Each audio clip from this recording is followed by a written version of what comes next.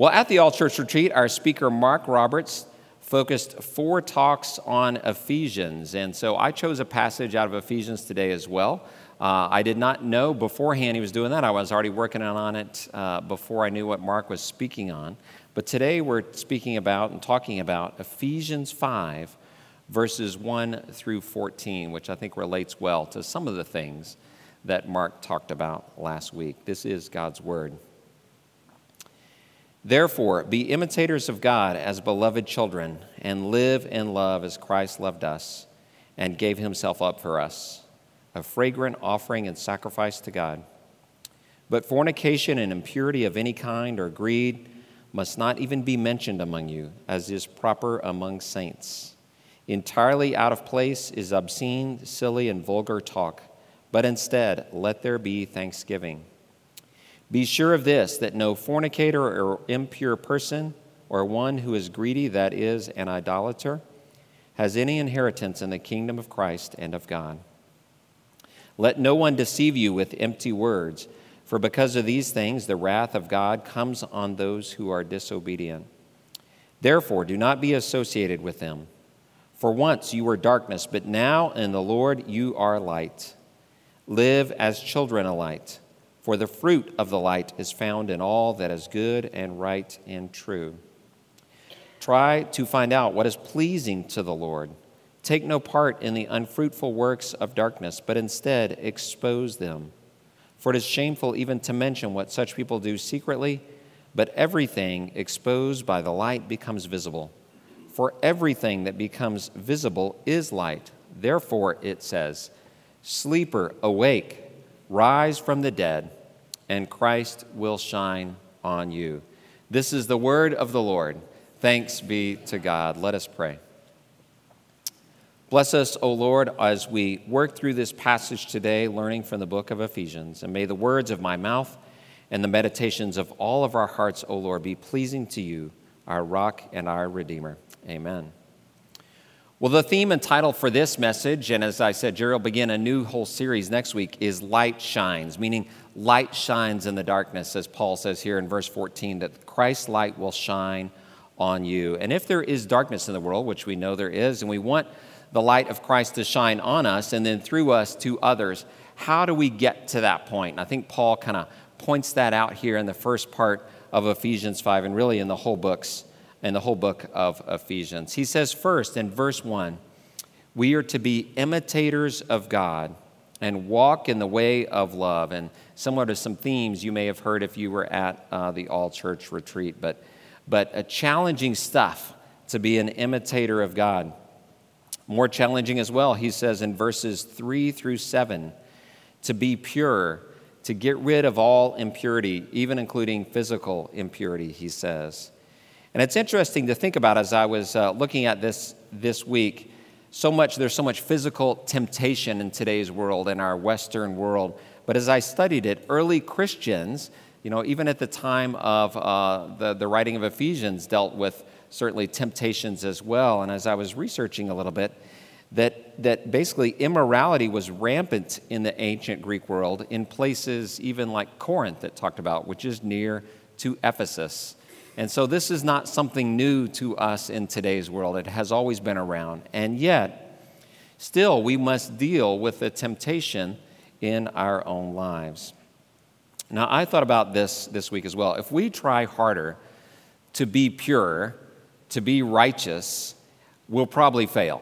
Because it just sounds like it's too hard. It's too hard to be pure. It's too hard to be righteous. Not to be perfect, but to be those kinds of things.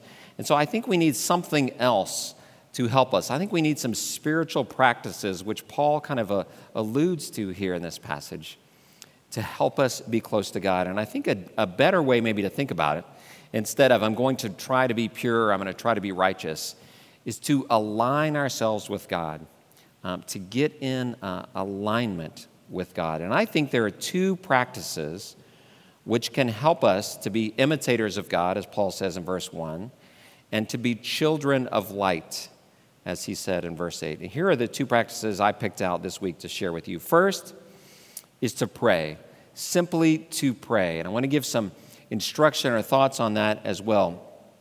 praying with putting God first in your prayers. And I would even suggest this week to use the Lord's Prayer this week. Some of you may pray the Lord's Prayer all the time or every day. I would suggest using that as a spiritual practice. As we know, the Lord's Prayer, the first line is, "Our Father who art in heaven, hallowed be thy name." If you've wondered what hallowed be thy name, it really means holy is your name. It is praising God because God is holy. It's offering God our praise in so many ways. And as I've said before, oftentimes I'll use the Psalms. I'll use Christian praise music to help me on a daily basis or weekly basis to think about how I praise God, to offer my praise to God, to offer our thanks to God. Paul says in verse 4 here, "Don't have obscene, silly, and vulgar talk, but instead let there be thanksgiving." Let there be thanksgiving. Why does he say this? I think because when we are grateful, when we are thankful both to God and then also thinking about what we are thankful for in our own lives, it helps us then not to think so much about the things which are wrong in our lives. It helps us then to put a focus first on God through praise and then on God through thanksgiving. And when we do that, it helps to put God first and then those other things secondary in our lives. It helps us to focus on the light and not the darkness. So the first practice I would say is to pray. Pray with praise and thanksgiving. Then ask for God's help in your life to those close to you and for yourself as you need. And to pray daily. Have a time of daily prayer. And I think, again, the Lord's Prayer is something that can help us have a routine, a practice, a spiritual practice. One of the things that Jerry has done in his 4+ years here at ZPC is he's closed almost every single meeting. I don't know if it's every meeting, but almost every single meeting, whether it's a staff meeting, which we have on Wednesdays, or a session meeting, which we have once a month on a Tuesday night. Almost every single meeting he closes with us holding hands and saying the Lord's Prayer. And it's a great reminder to call back to this is how God asks us to pray. He teaches us through Christ teaching his disciples how to pray. And it's always something I use in my own prayer life. And it's that discipline that helps us to praise and to thank God for all that we have, to put him first. Well, what's a second practice that we can do to put away the darkness and instead to align ourselves, to think about again, how do I align myself with God? Again, if I said, if I'm going to try just to be more pure, it's too difficult. But if I want to align myself with God, I can more likely then be closer to God, be more aligned with God, and be more pure as an outcome of that. A second practice, I think, is what we put in our minds. And I know, again, these are simple things. To pray daily, to pray with consistency, and to think about what you put in your minds. Our minds are very powerful. The human brain is incredible, and God calls us to use our minds, to use our heart, mind, soul, and strength, to use our minds to follow him. Paul says this about our minds in Philippians 4:8. It's just the next book right after Ephesians, and I think it's a great verse to think about as we think about what we put in our minds. He says, "Finally, beloved, whatever is true, whatever is honorable, whatever is just, whatever is pure, whatever is pleasing, whatever is commendable, if there is any excellence, and if there is anything worthy of praise, think about these things." Again, think about these things that are good and right. We often hear garbage in, garbage out, and I think that's true. And I think also it's true to have godly in, godly out. Again, it's a pretty simple practice, but if we do these things, we are more likely to be aligned with God. Just thinking about how does this play out in our lives? Well, what we choose on Netflix or Amazon Prime, the news sites that we check, the things we read, the things we watch on television, the radio talk shows maybe that we listen to, we have to ask ourselves, and I have to ask myself, are these things that fit in Paul's list? Are these things that are basically and mostly honorable and pleasing and excellent and true? If they are, then think about such things. And I think this can be easier said than done. It's something that I would say that I struggle with at times of what I put into my brain. Last year we had a video of some kids. I don't remember what the exact setting was, but it was up here on our screens. And one of our ZPC young boys said, and then he kind of had a smile on his face, he said, "It's easier to be bad than good." I don't know if you remember that. I was talking about that with some friends. It's easier to be bad than good. How true is that, right? And I was thinking about my own life as a Christian, been a Christian most of my life, been a pastor for over 20 years. I think sometimes it's easier for me to be lazy than good. You know, just to kind of give in, like, I'm just going to be lazy right now. I'm not going to choose that thing over there that I know is the maybe the right thing or the best thing. I'm just not going to do it because I'm tired, I'm lazy, and I'm going to do this thing over here, whatever this is. So I think we need to fight against that. And again, go back to our spiritual practices. How can we pray to God daily? How can we put things in our minds which are good and pleasing and honorable? Well, I drive in my car a fair amount, and I usually have the radio on, and I will tell you sometimes one of the things, this is just a simple thing that I deal with, I listen to a lot of radio, and I'll tell you, a lot of days, I'm listening to classic rock or like 80s and 90s stuff. I don't know about you, but that's kind of what I'm listening to, because it reminds me of being younger, and I enjoy it. And then sometimes I actually listen to the lyrics. I'm like, some of that classic rock from like the 80s, not so good when you actually listen to the lyrics. So most of the time at that point, I will change the station or turn it off, and I'll say, God, I would just want to refocus on you. And even sometimes hearing those lyrics is a reminder to me, just a simple little reminder that I want to put good things, godly things in my mind. And so letting even something little like that, like the lyrics of a song, to remind you where you are. And so for our teenagers today, they don't have any songs with bad lyrics, do they? I don't see any of you guys. Okay, I know what my kids listen to. Sometimes they do. So, okay. But we need to align ourselves with God, with the things we think about, with the things we put in our minds. And when we are more aligned with God through daily prayer, through our thoughts, the things we put in our minds, we begin to look more like God. As Paul says, it becomes easier to imitate God. It becomes easier to be children of light so that we can act more like Jesus. We can begin to be shaped more like Jesus. My two youngest sons have started school again. They are sophomores in high school, and they're going to be playing some sports this year, and a lot of their friends are in band or choir or various fall sports. And one of the things I realize as I watch them or their friends is how busy they are and how much practice it takes, how much discipline I believe it takes to be a high school student who's involved in extracurricular activities. It takes an incredible amount of practice and discipline to do it and to do it well. And it's a reminder of me that the Christian life also takes practice and discipline. And I think sometimes this is something we may not talk about a lot because it's not exciting, it's not inspirational.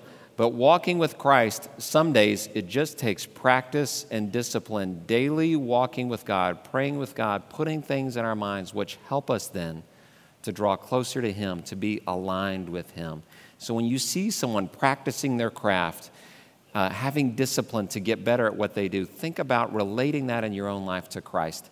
How can I practice my walk with Christ so that then His light shines on me, that then I might shine that light on others?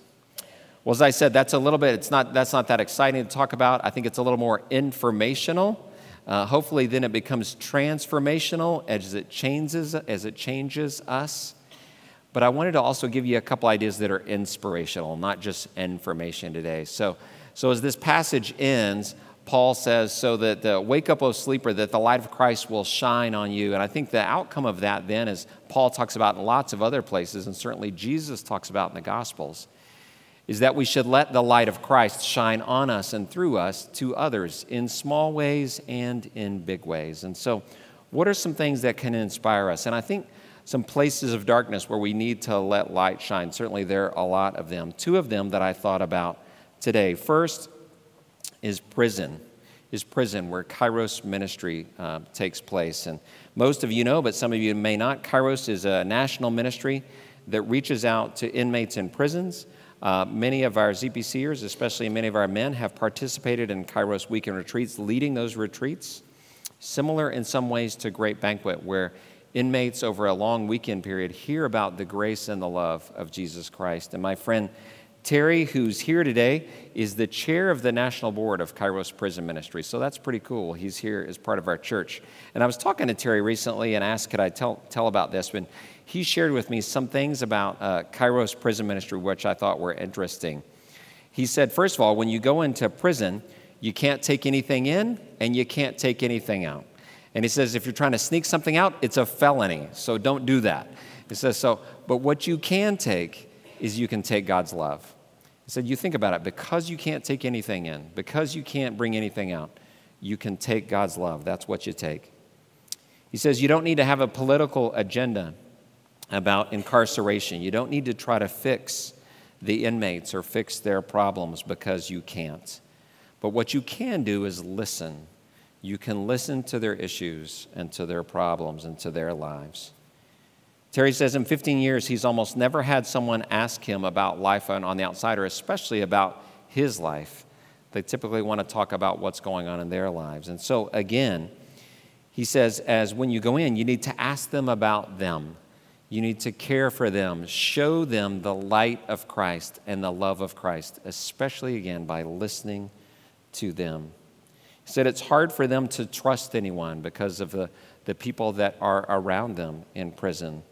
He says, but they can trust Jesus. When you take the love of Christ, when you listen to them, when you love them, and you demonstrate, when our teams that go in show and demonstrate God's love, they can begin to trust. They can trust Jesus and maybe trust some of the other men around them. He said their theme is listen, listen, love, love. You listen some more, you love them, and you love some more. And when you do that, you demonstrate the grace and love of Jesus Christ. I think it's a great reminder of a big way, I think, to show and demonstrate the light of Christ.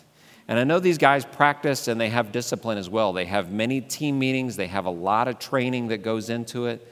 And their walks need to be right with Christ to go in and to show the love and grace of Jesus in prison.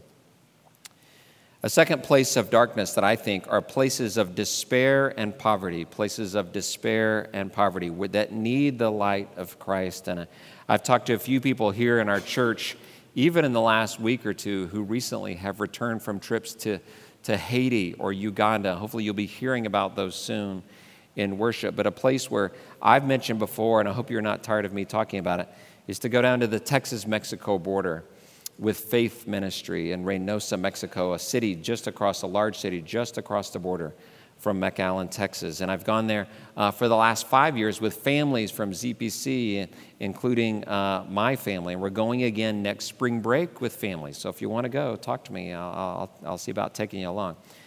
But you can't just tell people. I'm told that when we go there, and again, we do training with the people there as well. We meet with them on the first day, and they send us information ahead of time. That you can't just go there and tell people Jesus loves you. Because sometimes, and in fact, oftentimes, that people are dealing with desperate poverty, almost like survival level poverty. So you have to show them that you love them. And so one of the examples, the ways that we have done this most years, is to do kind of a driving tour of the neighborhood, or they call it the colonia, that's right around the church complex. Some of the roads are paved, many of them are dirt roads. So we go out in vans and we do a little driving tour, and we say we'd like to visit some of the families maybe that have been touched by Faith Ministry, or some of the families that are in most desperate need. And they said, well, then when you need to go, then you need to take some groceries. So we pitch in like $20 per family, and it buys enough groceries for them. And they tell us what to buy, or they help us buy them. Some really basic needs, some beans and rice and flour and different things that the families could use over the next week or two. And we take some groceries and we basically go there to smile and exchange names, exchange prayers, and deliver some groceries, and then kind of go on our way. And so we had 5 families. We were going to visit 5 different houses, and at each place one family was going to get out of the van. And so we went to the house where my family was going to get out of the van. And we get out, and the families know that we're coming. And so out steps of this little cinder block house on this dirt road, a grandma with 2 boys. And we could tell it was a grandmother. She was too old to be the mother. And so we got to meet them, and again, kind of smile and exchange names. We didn't speak much Spanish, but we had a translator, and we prayed for them and delivered the groceries, and we got back in the van, and we asked the people from Faith Ministry, why is it that wasn't the mom, and there's no dad around, what's their story? And they said, I think if I remember correctly, that one of the parents had died and the other one had left. And so the grandmother was left to raise these two boys. At that time, I think around ages 9 and 11, and she was doing the best that she could. And our hearts really sank about that. We talked about, could someone through the ministry there do child sponsorship for one of these boys to help the family out? We were already sponsoring a little girl, and we felt like, well, that's maybe something that we couldn't do. The other families were with us, were sponsoring children. So we kind of let it drop. Many months later, go fast forward many months, and Claire and I literally were sitting in our kitchen, and one of us, I forget who, because we were both thinking the same thing. We're thinking, we met those little boys, Brandon and Brian. We got their names. I've been thinking about them. Like, well, I have to. Someone needs to sponsor them. One needs to sponsor one of those boys. They need some hope, some light.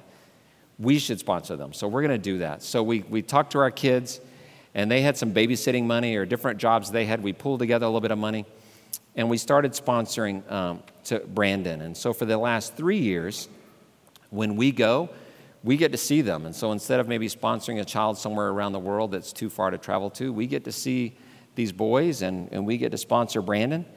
And the money that goes to it helps him buy a school uniform. All the kids have school uniforms, supplies for school, and the families, when they have money left over, they can use to buy food and supplies at home. And then so also when we go, we take some clothes, and we took soccer balls the last time we were there, which was very fun, and we get to spend some time with Brandon and Brian and their grandmother. Here's a picture of Brandon and Brian, and see, we made sure that Brian got the correct sweatshirt. He's on the right, that the IU sweatshirt, we made sure that he had the correct one, right? Okay. Purdue fans? No? Okay. But our daughter Lexia got to go down there this past summer and spend 3 weeks as an intern. And so here's our daughter Lexia with Brandon and Brian and their grandmother and their uncle, who we found lives not too far away and comes and helps. He doesn't live with them, but comes and helps the boys. And so when Graham saw this picture, he said, hey, Brian's wearing my black Nike shirt. We said, well, you know what? It was too small for you, and he needs it worse than you do, so tough. But we found that light shines in darkness, and it has given back to us, I would say, more than has been given to them, to be able to just share some of the light of Christ, to be able to share some physical needs with this family in need. Faith Ministry tells us when we bring a group, that we are literally, our groups are an answer to prayer.